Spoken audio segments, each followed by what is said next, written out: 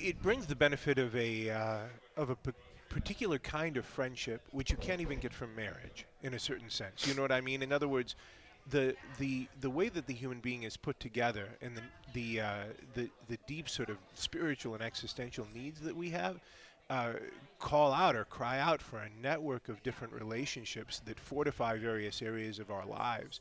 And even in the Catholic world, all that's left for a lot of people is just marriage, which is not. I mean, that's a grace.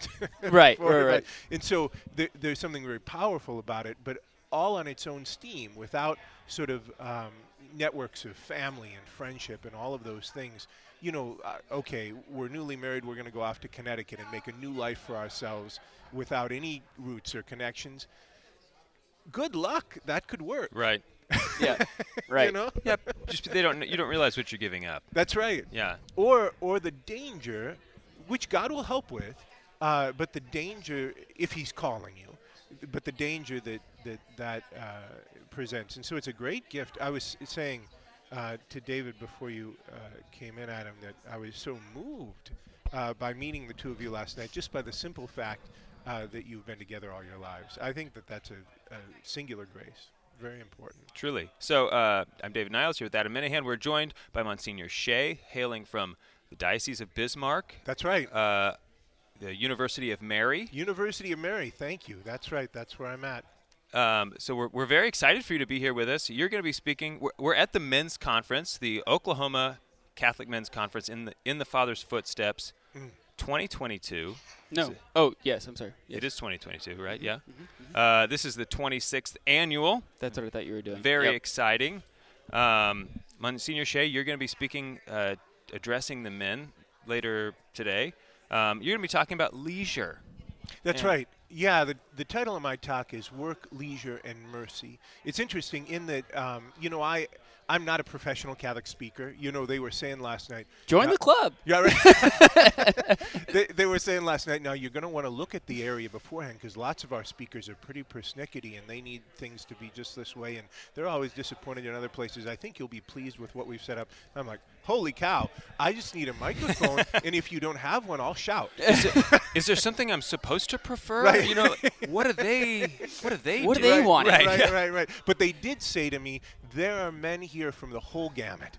And so you've got guys of all kinds of different backgrounds and sort of work habits and various areas of sort of the progression and pilgrimage of faith, young people, older people. And so just do something very practical. And so I thought, what could be more practical than talking about work, which occupies such an enormous amount of our lives, and the way that we can get it wrong? Because, of course, the enemy of our human nature, the devil, wants to mess up every single area of our lives.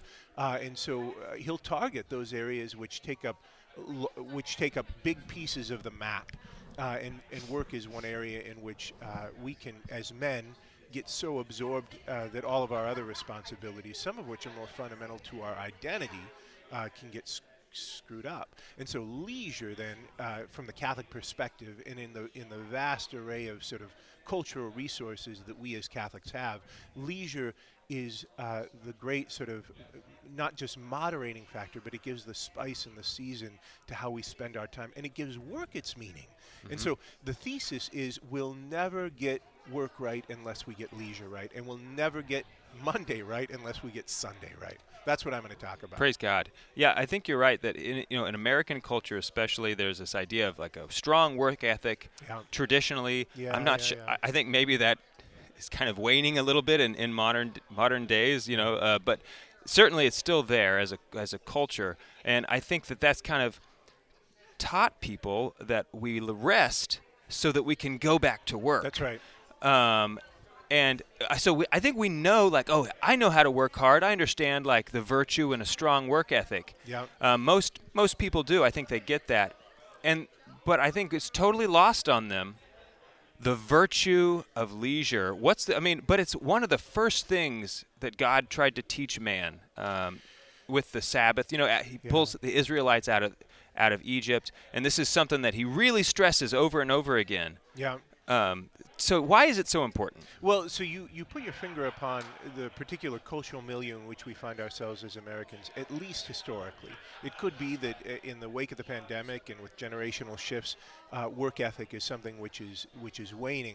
But the American man and the American person is self-made. You know what I mean? We pull ourselves up by our bootstraps, and we can't help as a culture and then individually to admire the workaholic. Mm-hmm. And even so, it was interesting. One of the most popular books about work and life that's been released in the last generations was Stephen Covey's 7 Habits of Highly Effective People. Yeah. And he has a chapter in that book called Sharpening the Saw, meaning you'll never be super effective at your work unless you take time to rest, and that's when you sharpen the saw. So you rest so that you can work better.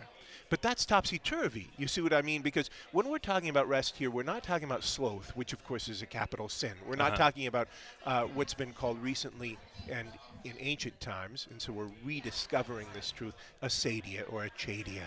We're not talking about that. We're not talking about laying around and drooling into the couch. What we're talking about is the rest which is fundamental to our being and which refreshes us, which has no purpose other than being. It's the prioritization of being instead of doing, because we weren't made just to do.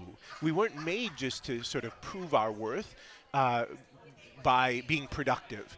And what happens when we adopt that mindset is we begin to think that we have to prove ourselves, and that it's possible to do the one thing that we're not able to do, which is to earn the love of God. Mm. God's love comes to us because he created us in his image for a purpose, and he loves us.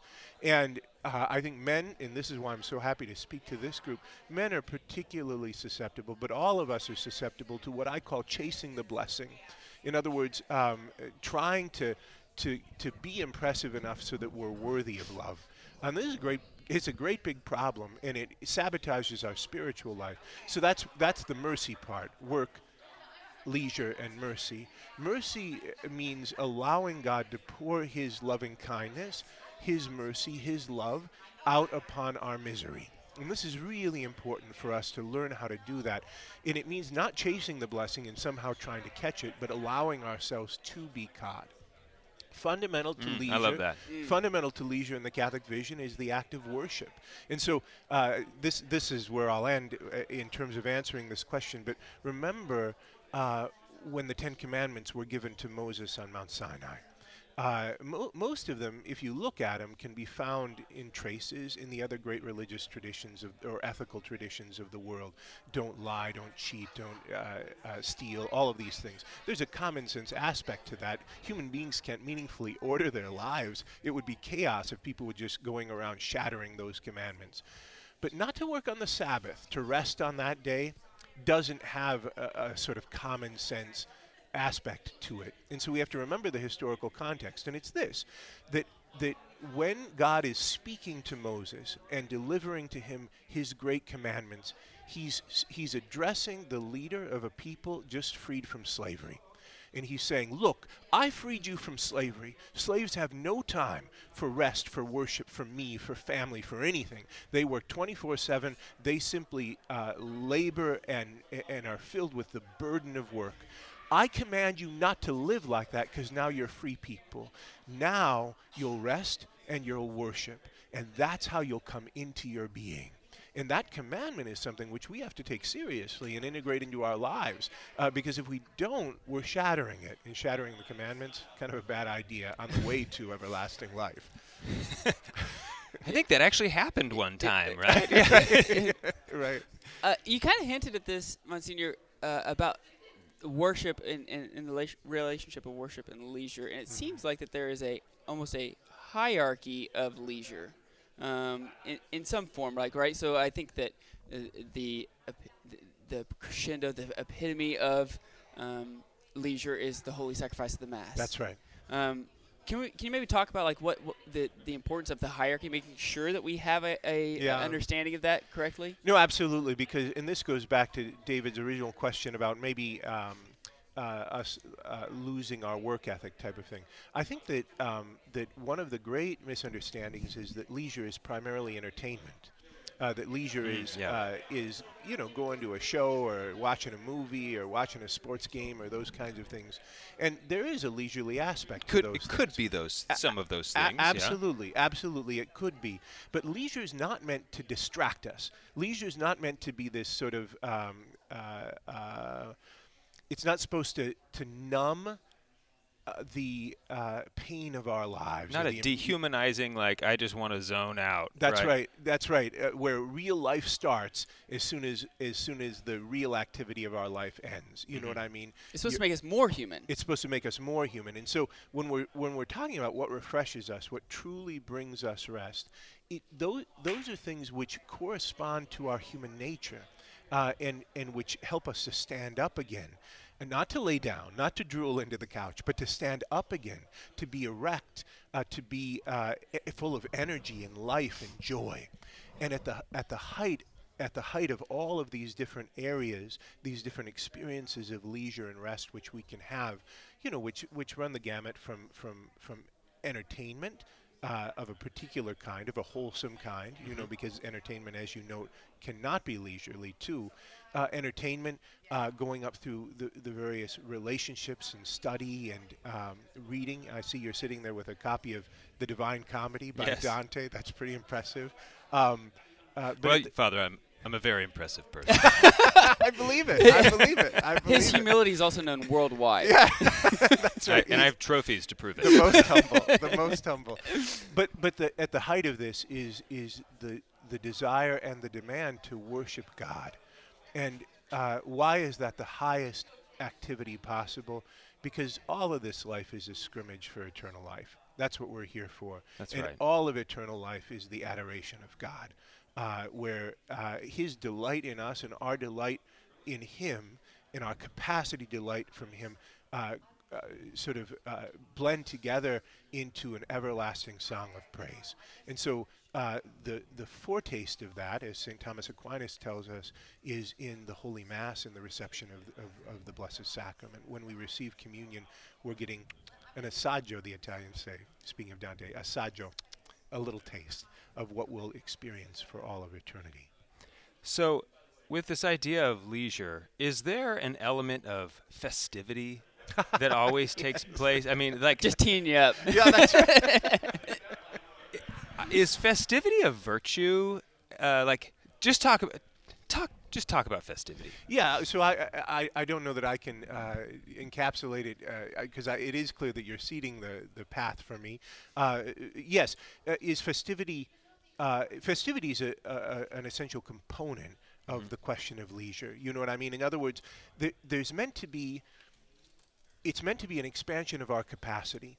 And so our cup is meant to overflow. This is an image which is used in Scripture.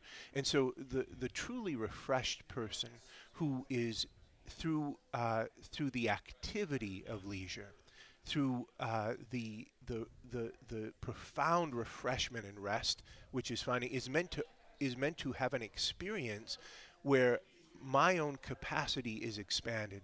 My heart grows bigger. It's like the Grinch, and the heart grows bigger. The mind expands. Truths become more apparent. We learn things about ourselves that we wouldn't otherwise be able to figure out on our own steam. This is the experience of life with God. This is what the encounter which the Holy Sacrifice of the Mass brings about.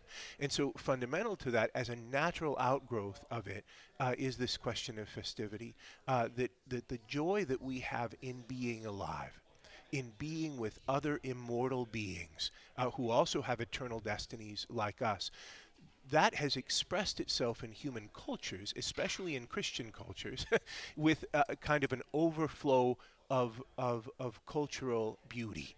And so, I'll mention this morning the experience that Eugene Emmanuel Viollet-le-Duc had when he was a little boy and walked for the first time into Notre Dame Cathedral in Paris.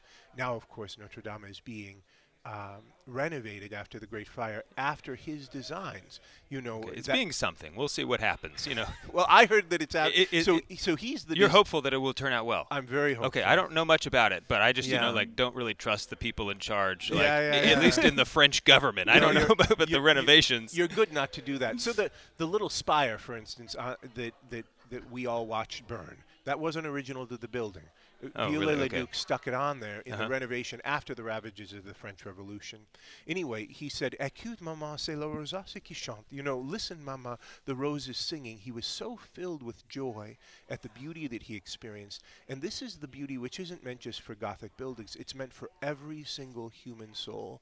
And festivity is a sort of a... what do they say in the old movies? It's a technicolor expression of that overflowing of joy and life which comes from true leisure, especially in the form of worship. And, of course, we're missing that in our culture. We're missing it sorely. Yeah, it's like it's those activities that make you feel full inside, like where you just want to say, "My cup runneth over." Yeah. You know, it's like, for instance, I think watching television, watching a game, festivity or true leisure is, the game's on today. Like, I can't wait to watch it. Let's all sit, like, let's call together some friends. Let's watch it together. Yeah. Let's have this, let's watch the game. Compared to, I wonder what's on television, and turning it on and just seeing, like, there's a community aspect. Right. You're not celebrating anything. It's not refreshing you. It's just getting you by. It points back to Adam's question about the hierarchy. In other words, Yes. The lower activities of leisure and those that actually completely drop out of the category of leisure are when we're watching other people do things, and there's no participation or dignifying activity on our part, you see. Whereas when we're being creative, and that can be just creative enough to invite your friends over to watch other people do things, but the higher levels of activity are levels in which there's a creativity which corresponds to the dignity of our being, which happens in the midst of it. You know what I mean? And we're growing closer and closer to what we were made for. So now I'm going to do something rhetorically. Gladiator, gladiator, gladiator. I'm going to do that this morning as well. I have to say those words 3 times because that's a man's movie, and I have to do it because then I'm going to talk about The Sound of Music, and I needed to establish my credentials first. So Maria von Trapp, who not Julie Andrews, but the real Maria von Trapp, wrote a little essay which everybody should find called "The Land Without a Sunday." Have you guys seen this? I have not. Is it in her book? That book? We have a couple. My wife has some of her books at home, so maybe I think it's in her book. It could be there. So it's a little essay, "The Land Without a Sunday," in which she makes some observations which are really super insightful about what it was like to grow up in a thoroughly Christian culture in Austria before the Great War, and the way that they observed the Sabbath. Then she makes 2 other observations. She retells the story of a conversation of a couple who had gone after communism gripped Russia, who had gone to see the Soviet Union and noticed that they had abolished Sunday. Instead of a Sabbath, now they had a day off, and the day off rotated through the week, so that never was there a store or a factory or a farm which was without activity. And there were amazing observations about what that had done with the culture. It had given the sense for a culture of incessant, omnipresent work, which of course is what Josef Pieper warns about. And then, now all the Americans are thumping their chest. And then she says, and then we came to America. And at first our English wasn't good, but we were touring around, the Von Trapp family singers, and we found that Americans were just as bad, but in a different way. That they would spend their Saturday nights in absolute entertainment, so that they would be so worn out on Sunday that if you were in American cities, you'd see people whipping their cars around corners to make it to the last service of the day, and that America too had become a land without a Sunday. Then she ties it interestingly to our Puritan roots as a country, which is connected to the sort of the Weber-Taney thesis and work ethic that you were talking about beforehand, and she just notices how that lack of a Sabbath, both in communist Russia and in workaholic America, really is destructive to human happiness. And that, of course, is what we're about, happiness and holiness. So anyway, I'm excited to be able to chatter a little bit about that with the guys this morning. So, guys who are listening to this have families. They're like, I'm in. I bought in. Yeah. I do need to do leisure better. I do want to participate in festivals. Yeah. Now what? What's the practical advice? Like, what does that look like?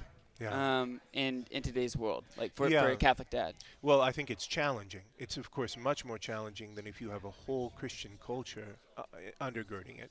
But right, because the culture is against every bit of this, the right? culture's against every bit of it. So let's not feel sorry for ourselves to start with. God places us wherever he wants. Right, sure. And we don't get to live in another time and another place. We get to live here, and he equips us with all of the graces that we need in order to live heroically, courageously, and well. In this moment. So it's an extra challenge. I'll talk this morning a little bit about habits that we can form.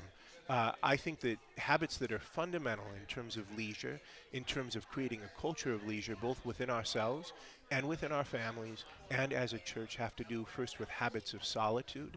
That there are times in which, and the church has a vast spiritual repository to help us with this. There are times in which each of us need, in a habitual way, not just like once a year, but in a habitual way, we need to step in out from the wind.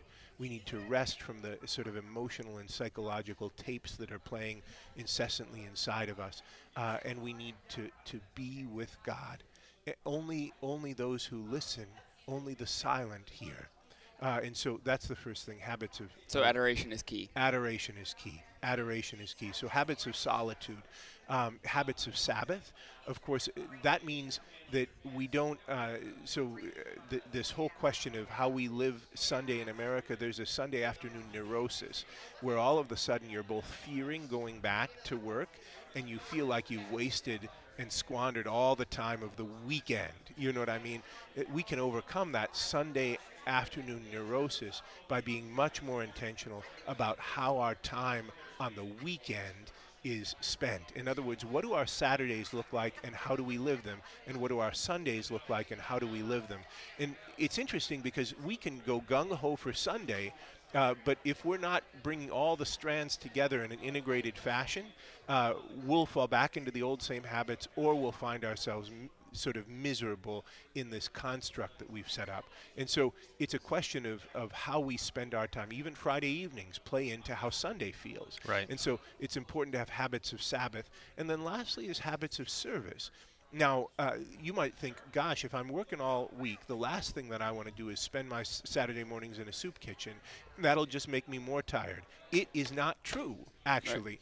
Right. And it's so important. It's so important for our children to see how important the care for the poor is. Going out from sort of the fortifications of our own comfort, and we have a lot of comfort and prosperity in our time, going out from that into the margins to encounter those who are deeply needful, and that allows us to really be transformed. And so habits of solitude, habits of Sabbath, and habits of service are practical ways in which we ourselves and with our families and as a church can recover leisure and a true sense of life, happiness, and holiness. Monsignor, I feel like we could talk all day. I would love to talk to you more. Yes. We don't have the leisure for it. Yeah. No, but Adam's got to run this show, and I've got to go talk. Yeah. Yeah. I told him in the beginning, 10 minutes. You know, and we're at 24. Yeah. So, if somebody wants to hear more of your thoughts on do you have a website or like a way? Yeah, so I'm not a professional Catholic speaker. Right. I run a university. Yeah, you have like other things going on. So I'm at the University of Mary, umary.edu, or if you want to see we've gathered all of our Catholic initiatives under cometomary.life. Cometomary.life. And so if you want to see, what we're up to, that's good. Another thing, though, and I think we have some some resources on leisure, but we've got a vast repository of all kinds of things for Catholic life. And it's not a project that we're branding heavily University of Mary, University of Mary, University of Mary, because we want it to be a resource for Catholics and all people of goodwill. We call it primematters.com.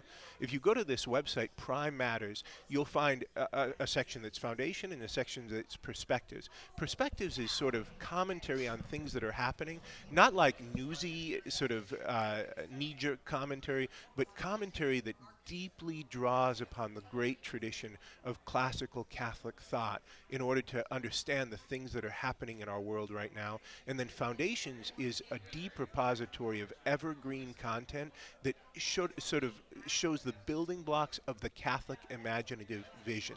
This book that I'll just mention, so I think somebody along the way, the organizers of this conference or the diocese, I think maybe the Catholic Foundation of Oklahoma, they got a whole bunch of copies of this little book, From Christendom to Apostolic Mission.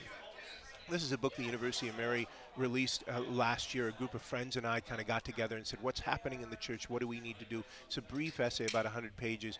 And Prime Matters is an outgrowth of this book, which has been so spectacularly popular. We sell more than 150 copies every single day out of our bookstore of this little essay. Wow. So it's really touching a nerve. From Christendom, which is that society in which you would be supported in living a life of leisure with your family, to Apostolic Mission. And Apostolic Age, which is what we're in right now, is an age in which Catholics and Christians have to take a different approach to questions of faith and life. So umary.edu, come to mary.life, and then primematters.com. But none of them are about me. I don't know if you'll have to look around to find a picture of me on any of them. Okay, well, that's all right. That's all right. Thank you very much, Monsignor. God bless you. Yeah. Cheers to Jesus. Cheers I to think Jesus. that must be the best motto of anything I've ever seen. Cheers to Jesus. Thank you. Yeah, thank you. Hey, that's a Benedict XVI thing. I told him. He told me. Okay, He told me. At least the raise your glass part. The Razor Cut. Yeah. We love him. Awesome. Thank you for being here, Monsignor. Thank you God so bless much. you both. You too.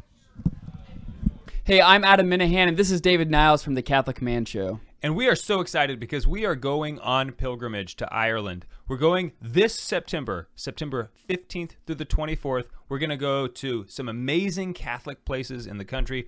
As you know, the Catholic tradition in Ireland is so deep and rich. And while we're there, we're also going to be visiting some distilleries, if you can even imagine that, us, the Catholic Man Show. So we're going on basically a cathedral and distillery pilgrimage to Ireland. It's going to be awesome. And because we're going on distillery tours that are not typical for the tourist, Dave, we're not taking a bunch of people. We're not taking 60 people. We're not taking 50 people. We're capping this off at 30 people because we want to be able to have it.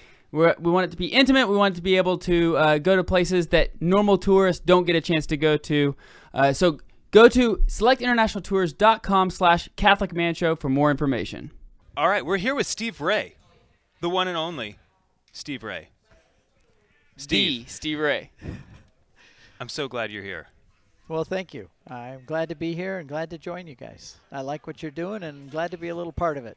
You're like Catholic radio superstar, Extraordinaire. international jet setter. I don't know I'm trying to think of a better word for that, but I'm two things. I am a Catholic adventurer and a grandfather of 19.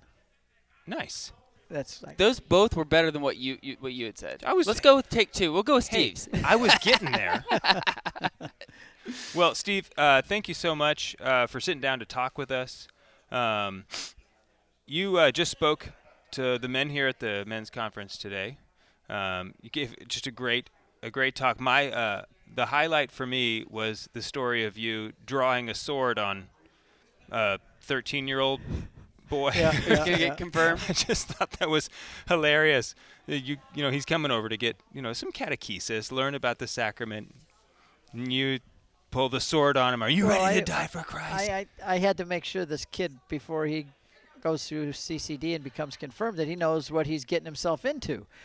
Too often, CCD and confirmation, they end up with just a party going to. Yeah. It's, now I'm a registered Catholic because I had this party, and I wanted that kid to know what it really meant to be a Catholic. So when he came up on my porch that day, I was hiding in the shadows with a sword in my on my belt and a Roman helmet on and a red blanket over my shoulder. I looked like a centurion, and I jumped out and pushed that kid against the brick wall of my porch with a sword and asked him if he's ready to die for Jesus Christ right now, and if not, don't waste my time. I'm a busy man.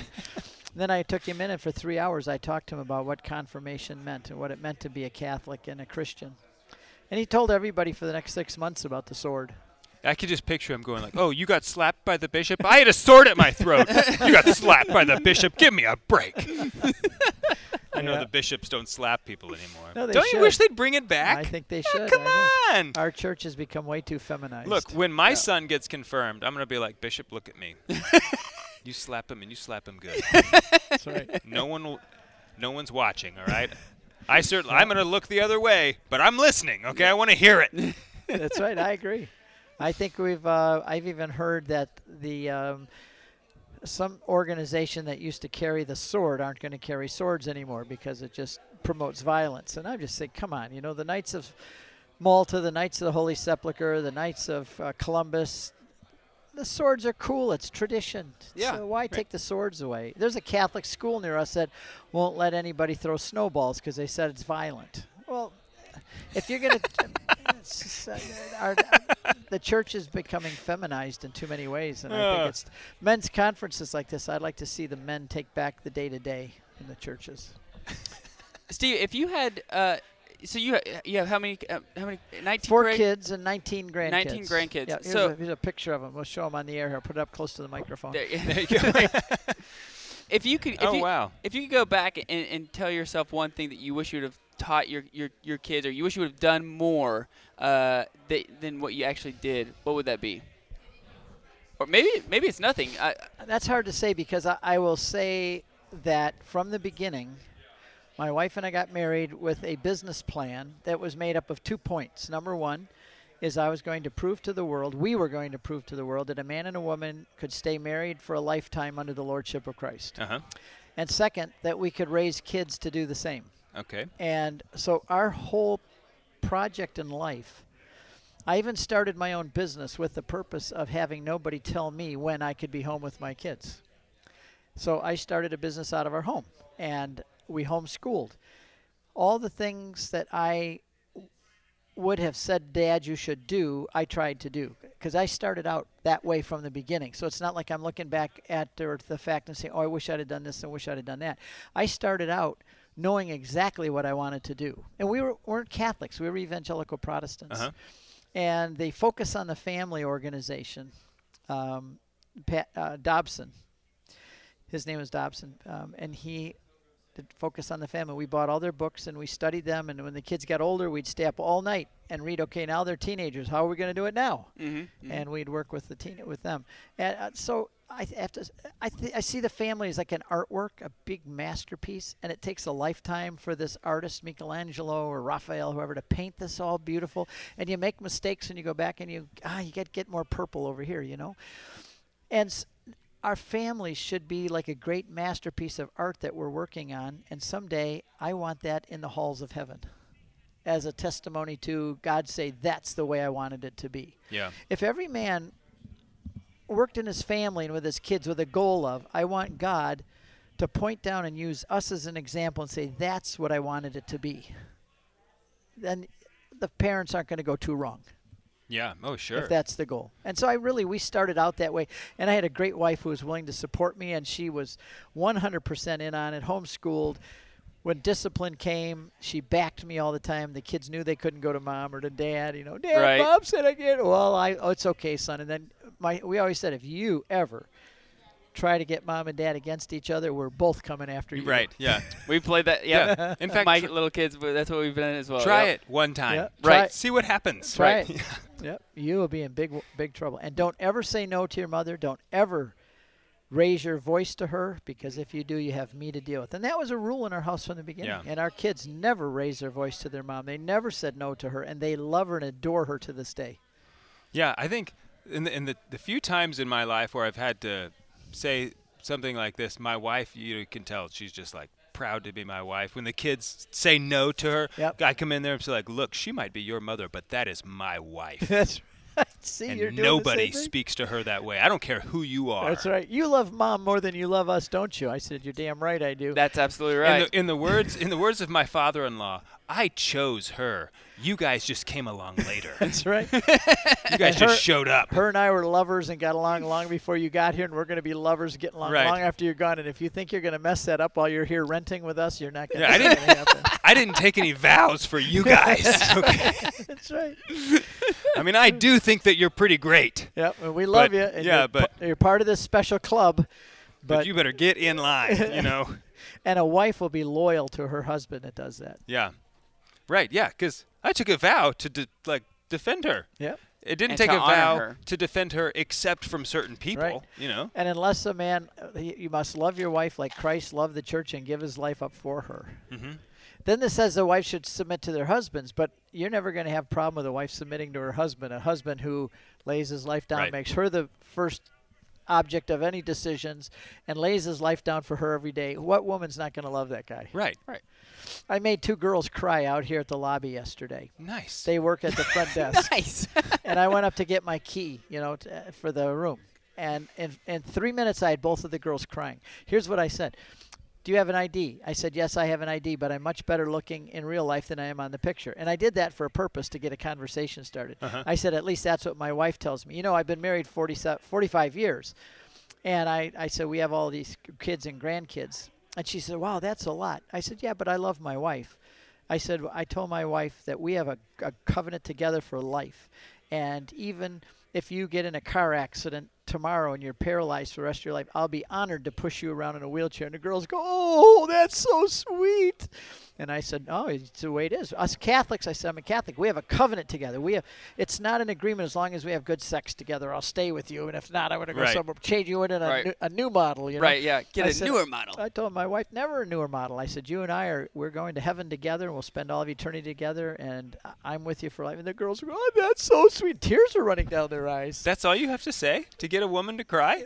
Women love I'm going to say that romance. more. I'm going to say, like, Women love romance. They love a man who's willing to lay his life down for them, make them feel safe and loved. yeah. And then when you said that to your wife, when you stop the kids, she's going to love you That's forever what I'm for saying. that. Like, she's like the proudest wife at That's that in right. those moments. Absolutely. What advice do you give to the dads out there who have done their best to have the game plan, like you just said, right? Like, wife and I are on the same game plan. We want to get ourselves to heaven, get each other to heaven, get our kids to heaven.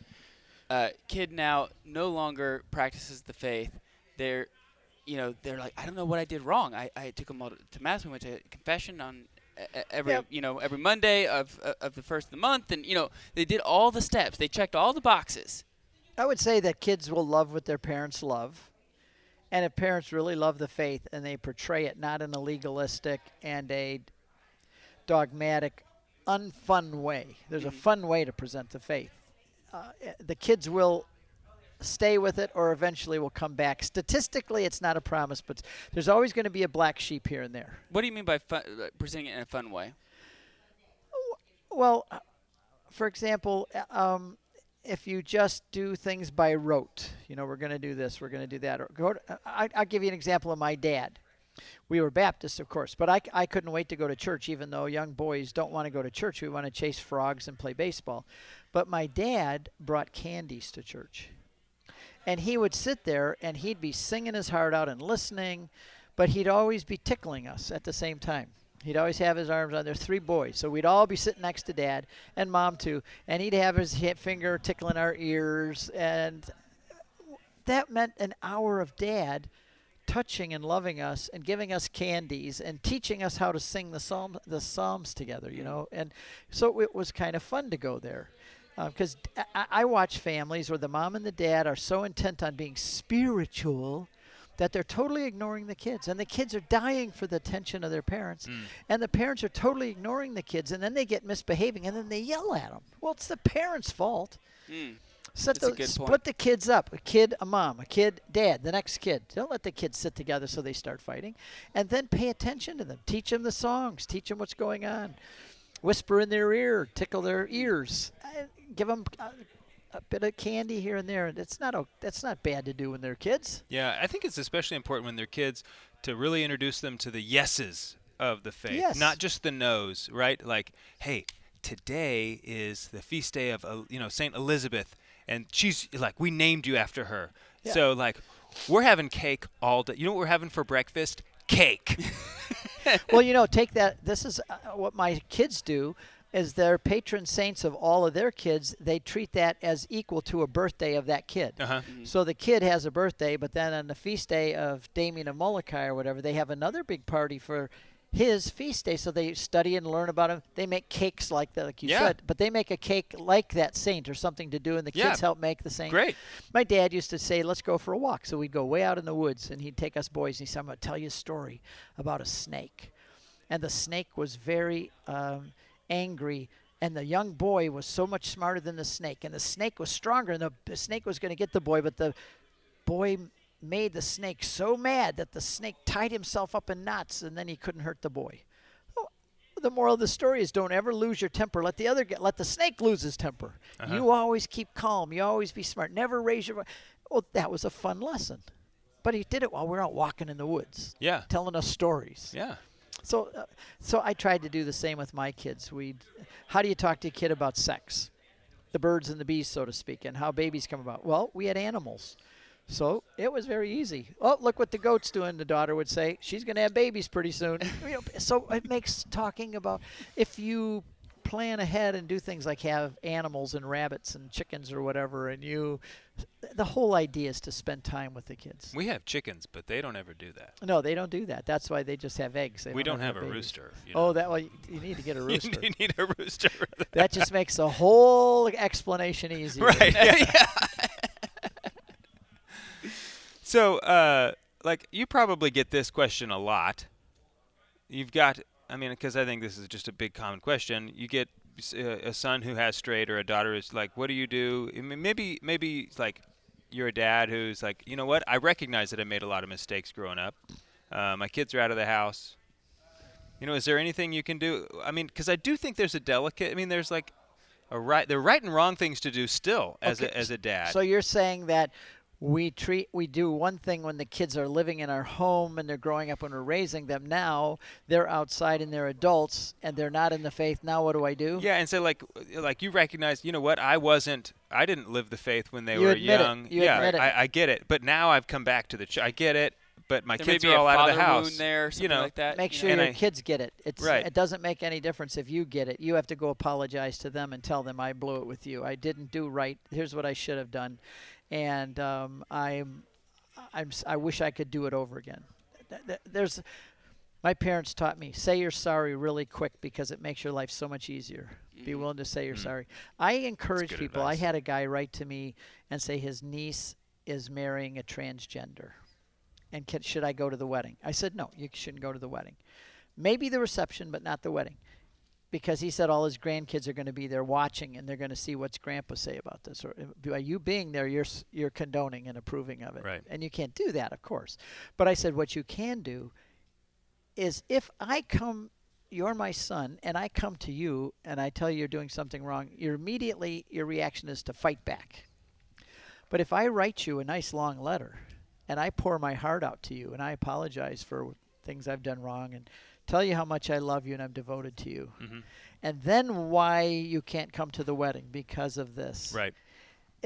First of all, they're not in your presence, so they don't feel like they have to attack back right away. It gives them time to think, but you've prefaced it with your love and your concern for them.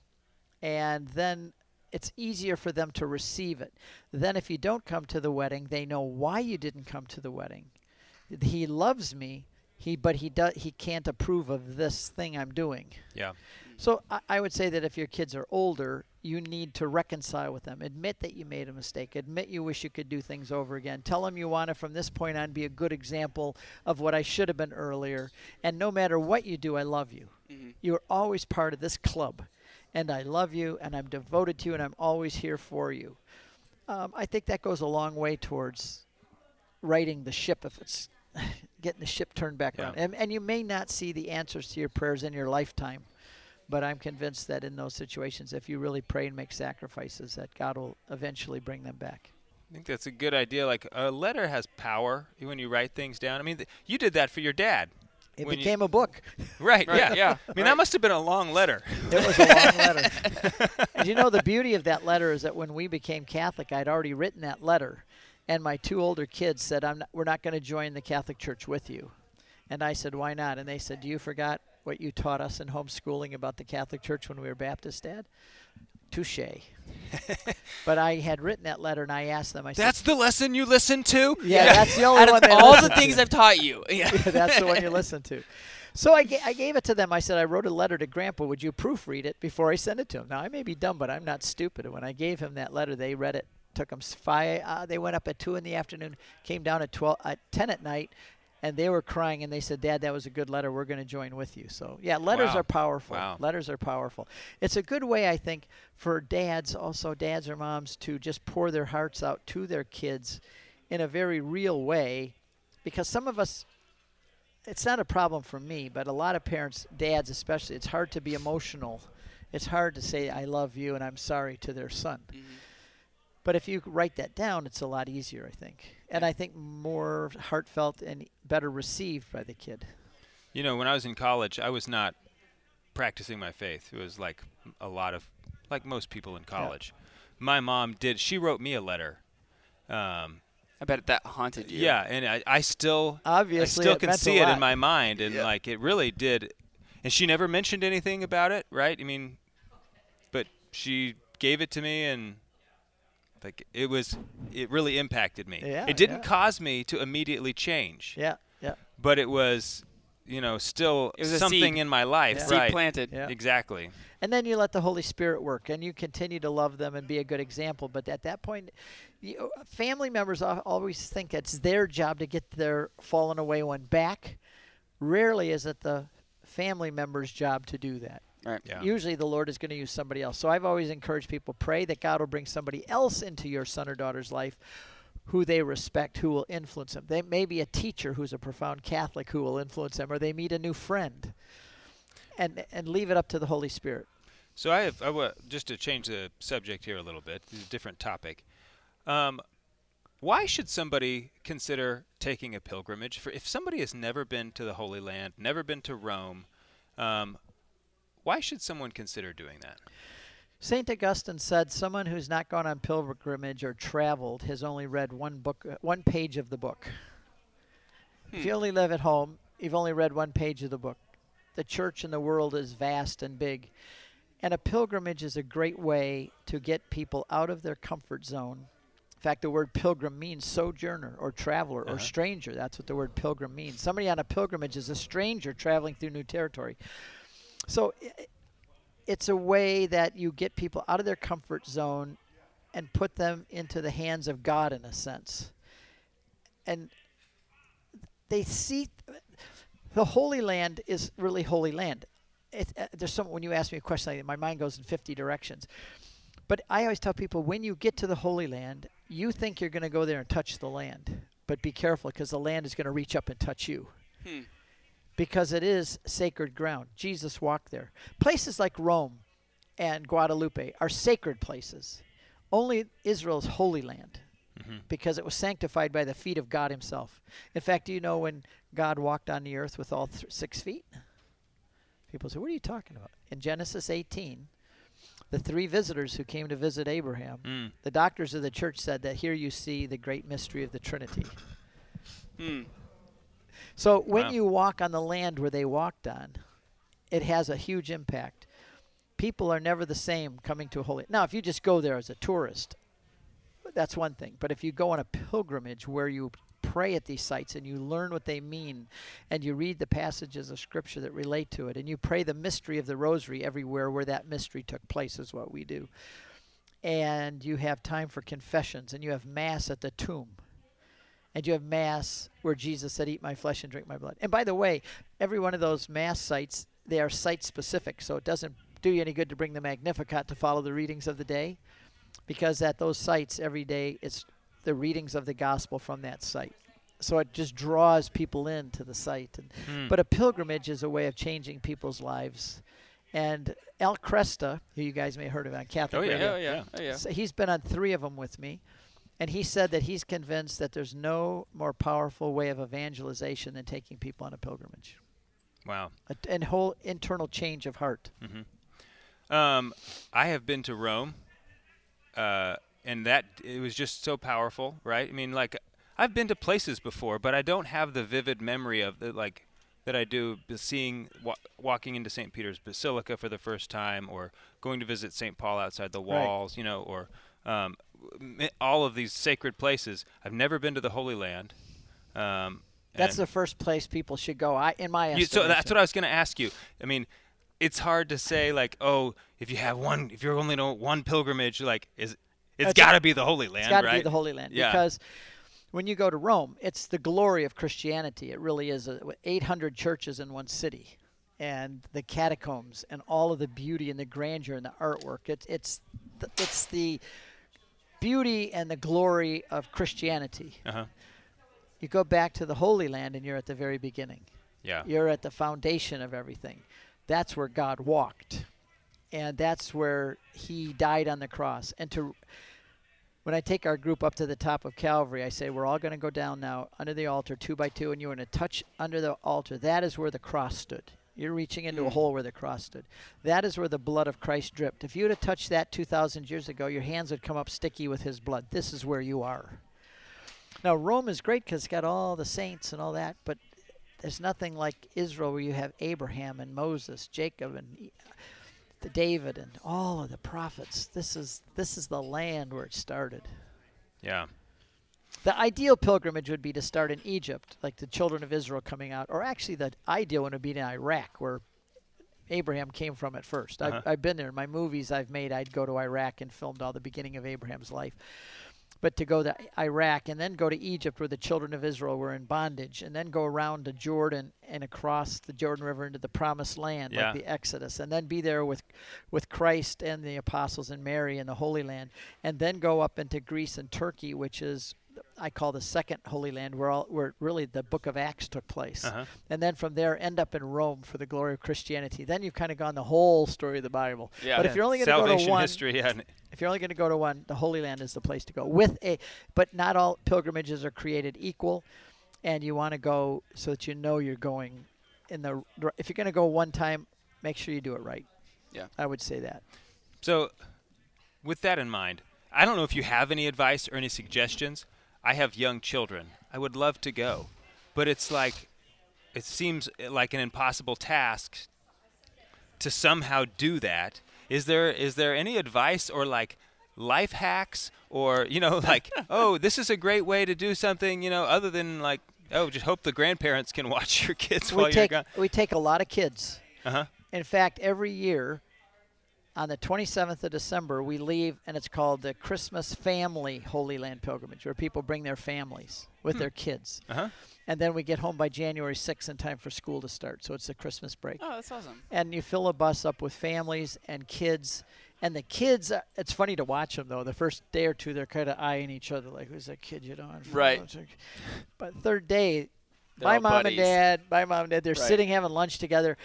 And they experience things, and I always take them under my arm so that they get fun with the kids. Like when I talk in Capernaum, I have them all sit up in the trees while I'm talking. I say, "You guys look like squirrels up there. What are you, Zacchaeus? Up, come down out of that tree."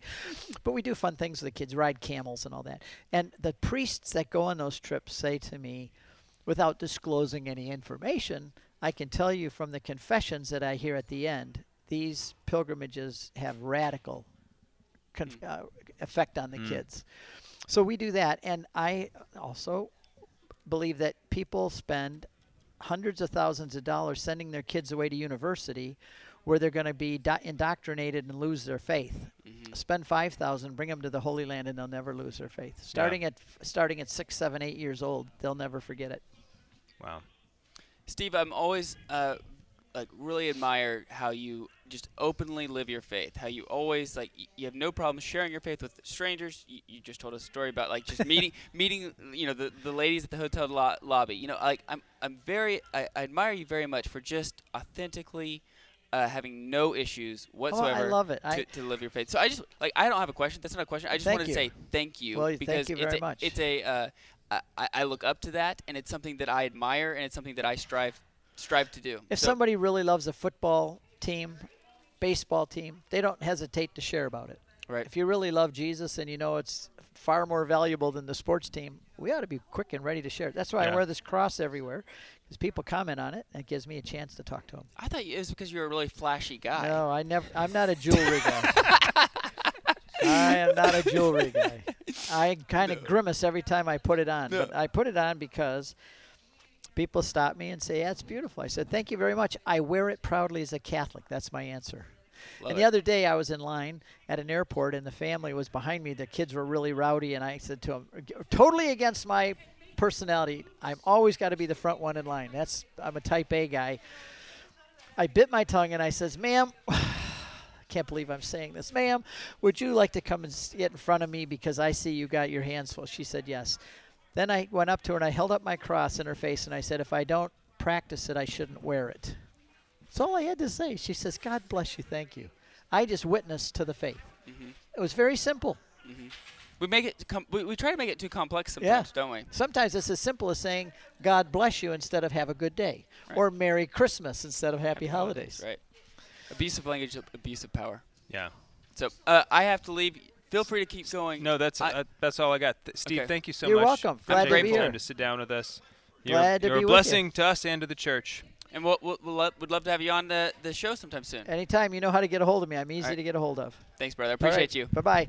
Hey guys, David Niles here. For those of you who don't know, for my day job, I'm a financial advisor, so I know firsthand how difficult investing can be. That's why I was so excited when we met Mark Lozano, founder and owner of Christ-Centered Capital. Mark's mission is to provide in-depth research and analysis on which companies and organizations align with Christian values and which ones don't. Of course, he's also seeking to provide investment recommendations and stock picks that have financial potential and are also aligned with Christian values. What I really love about what Mark is doing is that he's completely transparent about why a company might be a moral investment versus another one. He leaves it up to you so that you can make informed decisions. He's not just going to say, oh, this one's moral, this one's not. He'll give all of the reasons in the research that he's done with links to articles or whatever it may be, so that you can make the most informed decisions on your own investment portfolios. Because as Catholics, we have a duty to uphold Catholic values, and the same goes with our investments. So we want to be as virtuous as we can be, and Christ-Centered Capital is really invaluable. It's only $7 a month for you to go and sign up to get all of his recommendations and all of his research. To me, it's a no-brainer. If you're an investor and you want more information, go to ChristCenteredCapital.com and make sure to use promo code TCMS 2022 for 1 month of free access, no obligation. That's TCMS, The Catholic Man Show, TCMS 2022. We're here with Marcelina D'Ambrosio. I really wanted to introduce you like that, but then I was like, I don't want to Accents are really not your thing. It's not my thing, and I don't want to offend you right when you get going. No. It wouldn't have offended me. I kind of have fun with people botching my name or whatever, you know. So I collect them. I actually collect all the mistakes. You know, guys praying over me today was funny. Like they didn't know what to call me. Please, Lord bless Dr. Ambrosia, and you know, it was great. March. This man, Marcellinino. Yeah. So I went with the strong Irish name, and then that's what I went with instead. That's good. Just to not offend you. I may have offended you more. I'm not sure. No. My mother would have been delighted. My mother says they call him Dr. Italy, but he needs to tell everyone his mother's Irish. So yeah. So actually, my Italian father. He studied my great-grandfather, my Irish great-grandfather's Irish brogue. He had thick brogue. Uh-huh. And when I was a little kid, he'd come to the house and he'd go with my toast. 1 little piggy went to market, 2 little piggies went home, 3 little piggies. So my father, the Italian, copied it. And he got a perfect brogue, and he would tell Irish jokes. And my Irish mother can't do it to save her life. It's unbelievable. So anyway, I learned my Irish brogue from my father, who picked it up from my great-grandfather. That's hilarious. Yeah. So my mom's Polish, but my dad has adopted, I think, a lot more Polish traditions. Like every year, he and the other men in our family, we make Polish dessert liqueurs called krupnik. Oh. It's like everybody thinks he's the Polish one, but he's not. There's Isn't that great? Not an ounce of Polak in him. Well, my Irish mom became the best Italian cook of all the women in the Italian family. Wow. She mastered it, man. She nailed it. So she talks with her hands. We call her a born-again Italian. A born-again Italian. I love it. Yeah. Well, Dr. Marcellino, thank you for being here today. You gave a great speech here at the men's conference, In the Father's Footsteps conference. I was really encouraged by some of the things you said, just because one of the things that it's like, I wish we would get on the right train as men or apostolates that are speaking to men is just like, get off the wishy-washy stuff. Like, there's nothing about being a Christian that's easy or is going to be rainbows and marshmallows. You know, like, some of it is going to suck. Yeah. But it's so good. It's beautiful, like the Christian life as a paradox. man. The pursuit of virtue, the pursuit of, like, what does it mean to know and live Christ in your heart? Somehow we've adopted this mentality that, religion, holiness, what for women, you know? That's kind of a narrative out there that a lot of men buy into, and maybe they just kind of do it as an excuse so that they don't have to, like, obligate their something. Well, I think it's because a lot of guys haven't seen it. They haven't seen other men modeling it. So they've seen women be pious and guys go out chasing skirts, and so they figure that's what it means to be a male. Supposed to do. That, you know, so that's what it is in Italy. Honestly, like, sadly, Italian men before Vatican II, before the big change in culture, most Italian men never went to church. They dropped their daughters, their wives off, and they go play cards in the city town square. And that's the way the culture was. Sadly, it was for women, unless you were called to be a priest. Right. And then you want to make sure you get to be a cardinal. Sure. Right. You got to upward progress. Right. You know. Right. But anyway, I just think discipleship. You know, the series Jesus, the Way, the Truth, and the Life, which I did with Ascension Press and Ted Sri, and Jeff Cavins. That series tries to bring out the ruggedness of Jesus and the apostolic life, the guys who followed him, the walking, the challenge, you know, and what discipleship's really about, which is a journey. Mm-hmm. And I think we love stories that are about journeys. I mean, the greatest stories around are like Lord of the Rings, you know, more classically, the Odyssey and the Iliad. It's about struggle.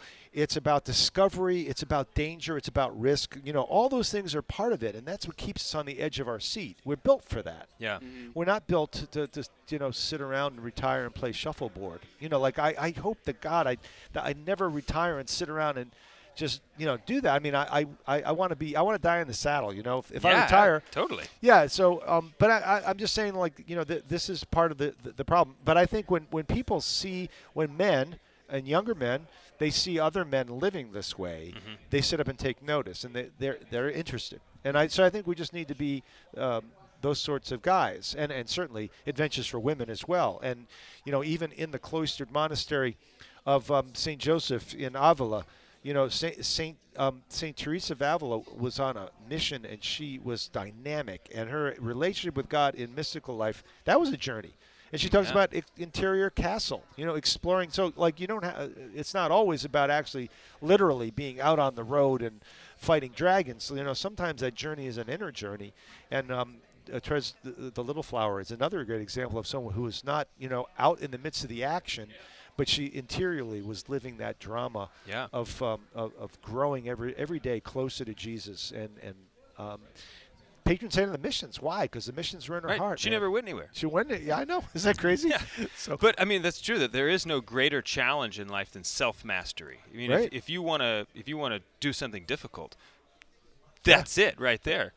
You know, like people are, you know, they're attracted to the military. One thing you brought up is, you know, all these dangerous things. Well, I guarantee you one thing: following Christ, it's gonna cost you your life. Yep. You know, like you're not gonna get out of it alive in the same sense. You know, you gotta die if you want to conquer this appetite. If you want to do it right. It's like, are you man enough to do it? That's really the question. Yeah. You think about the early church. It grew.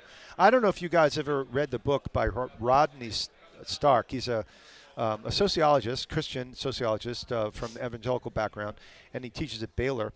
But he wrote a book called The Rise of Christianity, and he used his sociological chops, so to speak, and he applied it to the history of the early church. And just remarkable insights on how the early church grew, why it grew, and the rate at which it grew. And we know what the rate is pretty much from Pentecost of 120, and then you go to the middle of the 4th century is 6.5 million. So you can actually see net growth was 40% every 10 years. That's not like wild. It's just steady growth from attracting new people and keeping many of your kids. You know what I mean? But that was in the midst of a society where you didn't know every day when you walked out of the house whether you're going to end up getting thrown to the lions or not. Yeah. And yet it grew. And it was a pagan society with as bad sexual perversions as we have. Homosexuality, bestiality, wife swapping, all that stuff was part of the culture of the ancient Roman world.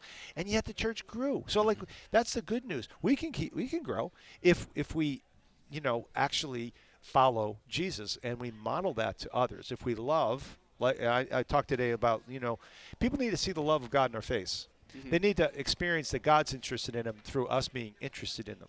Mm-hmm. Us communicating to them that they're worthwhile, even when they're messing up, even when they're not right, in their actions. We still communicate respect and love to them. That's kind of over a period of time, it's hard to resist. It's really hard to resist. I mean, it's the whole, kill them with kindness kind of thing that my mom always used to say to me as we were going to school. She was like, just kill them with kindness. If they're not happy. I've tried it, Mom. They're not dying. They're not dying. I'll tell you what. I have tried my best. It does not seem to be working. Yeah. So you have now remind me, I know you have at least 2 sons, correct? Is it John and Anthony? I know Anthony. I have twins who are the leadoff hitters. Yeah. Marcelino and Anthony. Yeah. And both of those guys are following Christ and living for Him, and they both are involved in Catholic work in various ways right now, and have been youth ministers, kind of really talented youth ministers, honestly. And my daughter Marisa, incredibly proud of her. She actually is the producer of Bible in a Year. Okay. And really? honestly, there's a team behind Father Mike. Father Mike doesn't produce his own videos. Sure. Right. And he didn't think up the format of Bible in a Year either. And that had to be. So my daughter heads the department at Ascension that does all that she stuff. hit a home run, I think. Yeah. I mean, it's amazing. Give the woman a raise. Right, yeah. Yeah. Do you know NPR was kind of, we know NPR is not necessarily the fan of all things Catholic, right? Right. Well, NPR interviewed her about what the heck is going on with this podcast. Why is it so popular? Yeah. What is the concept? Well, let me tell you about this guy. He lived 2,000 years ago. So here's the charisma. And believe it or not, he's actually pretty great, Yeah. Okay. And I have 2 more. I have Yeah. Christina. Christina is married to Alex, and they're really remarkable in their love. They met doing outreach to the poor in the inner city down at beautiful.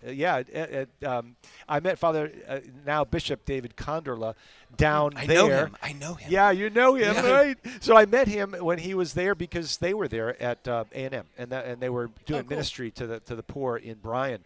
And my youngest guy, Nick, is an amazing musician who has played in worship bands. He's an amazing drummer and an incredibly hard worker.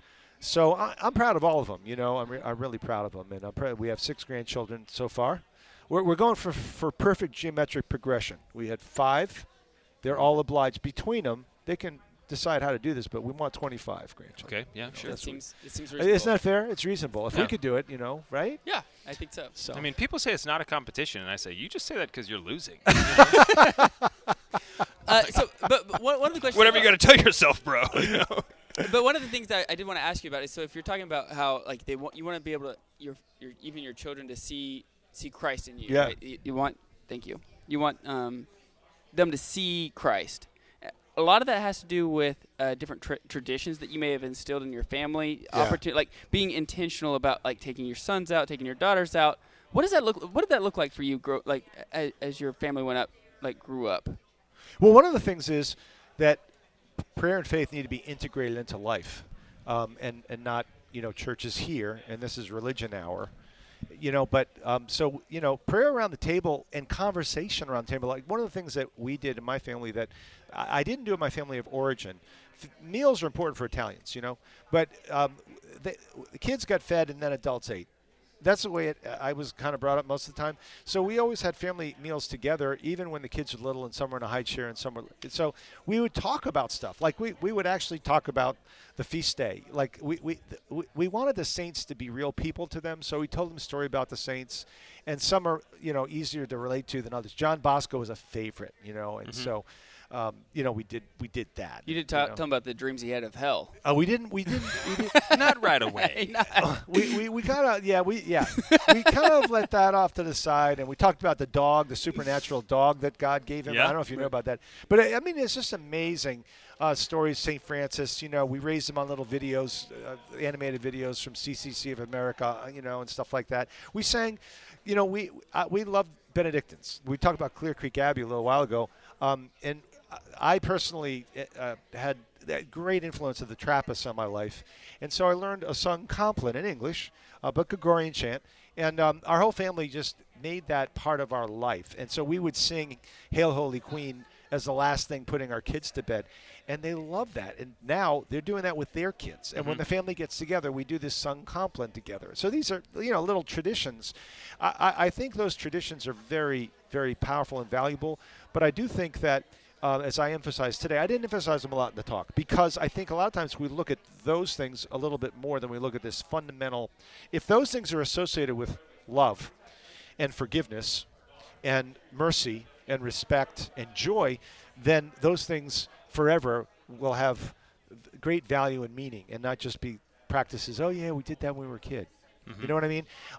So I think that's kind of was my focus in the talk today is it's love, it's joy, it's adventure that really captures the imagination of kids and motivates them to be open to this relationship with Jesus, where now they're following him, Mm-hmm. Yeah, so. I think that's a beautiful point there, that if you're not in love with Jesus yourself, then you can try all these other things. You can do all the stuff, but it's just not going to – it's going to be inauthentic, right? So if you focus on loving him, growing in your relationship with him, and what's your prayer life look like? Right. Because if you don't have a prayer life, then you're not going to fall more in love with him. Exactly. And so if you do that, those other things will probably take care of themselves in a natural way that fits in your family. Right. Right. I mean, if you're growing, if life is an adventure for you, then it's easy to get that across, and you don't even have to say that. Right. Mm-hmm. People can see that, but you can't tell people that following Jesus is the greatest adventure when you're bored, when you're when you're stagnant, when you're not going anywhere and you're just kind of going in circles, just kind of. So I think that's part of what Lent's about. This is supposed to be, like spring training every year for us to get the fundamentals back, to get our chops back, to get rid of some of the fat, and really to make some advances and to cover some new ground. Mm-hmm. That's kind of like what I think. That's how I present Lent. Now, I didn't talk today about Lent, but it's a great opportunity for us to say, hey, what's a new gift that I've really never, I haven't really unpacked. What is, maybe it's the rosary. Maybe it's my relationship with Joseph. We had the great year of St. Joseph last year. Like, that was a new one for me. Like, in the last few years, Joseph has really become a great inspiration. Yeah, embracing your Italian roots. I mean, you yeah. guys love him. You know that St. Joseph was Italian. He was definitely, he must be. Well, listen. He has to be. Look, you heard of the House of Loreto. Yeah, Why do you think the House of Loreto got moved to Italy? Yeah, I mean, they got there as fast as they could. You know what I mean? So they weren't born there, but even Peter got there as fast as he could. Right? No, he knows what's going on. Yeah, right. Oh, that is how did Joseph become like the? So that's kind of a dumb question. I mean, like, why shouldn't he be everybody's guy? Well, but my theory is because of working men. The Italians who came to the United States. Yeah. Like my grandfather, they were all laborers. They all came, they were hard workers, and Joseph was he was a patron saint of workers. So, I think there was a great bond to St. Joseph for that reason, which we really need to discover that. There's more to Joseph than being a worker, but I mean, we need to rediscover Joseph. And I do that. The book, Jesus, the Way, the Truth, and the Life, there's a whole chapter on Nazareth, and it really focuses on Joseph. Because Ascension did a whole study with Dr. Edward Sri about Mary, so we decided in this series we're going to focus a little bit more on Joseph's impact on Jesus, because it's not known, because we don't really understand Jewish life, and we just kind of imagine their life as like our family life, which it wasn't. No. Yeah. So. Yeah, there's so obviously he didn't say anything in Scripture. There's not really a whole lot known about him, but there's such a rich tradition.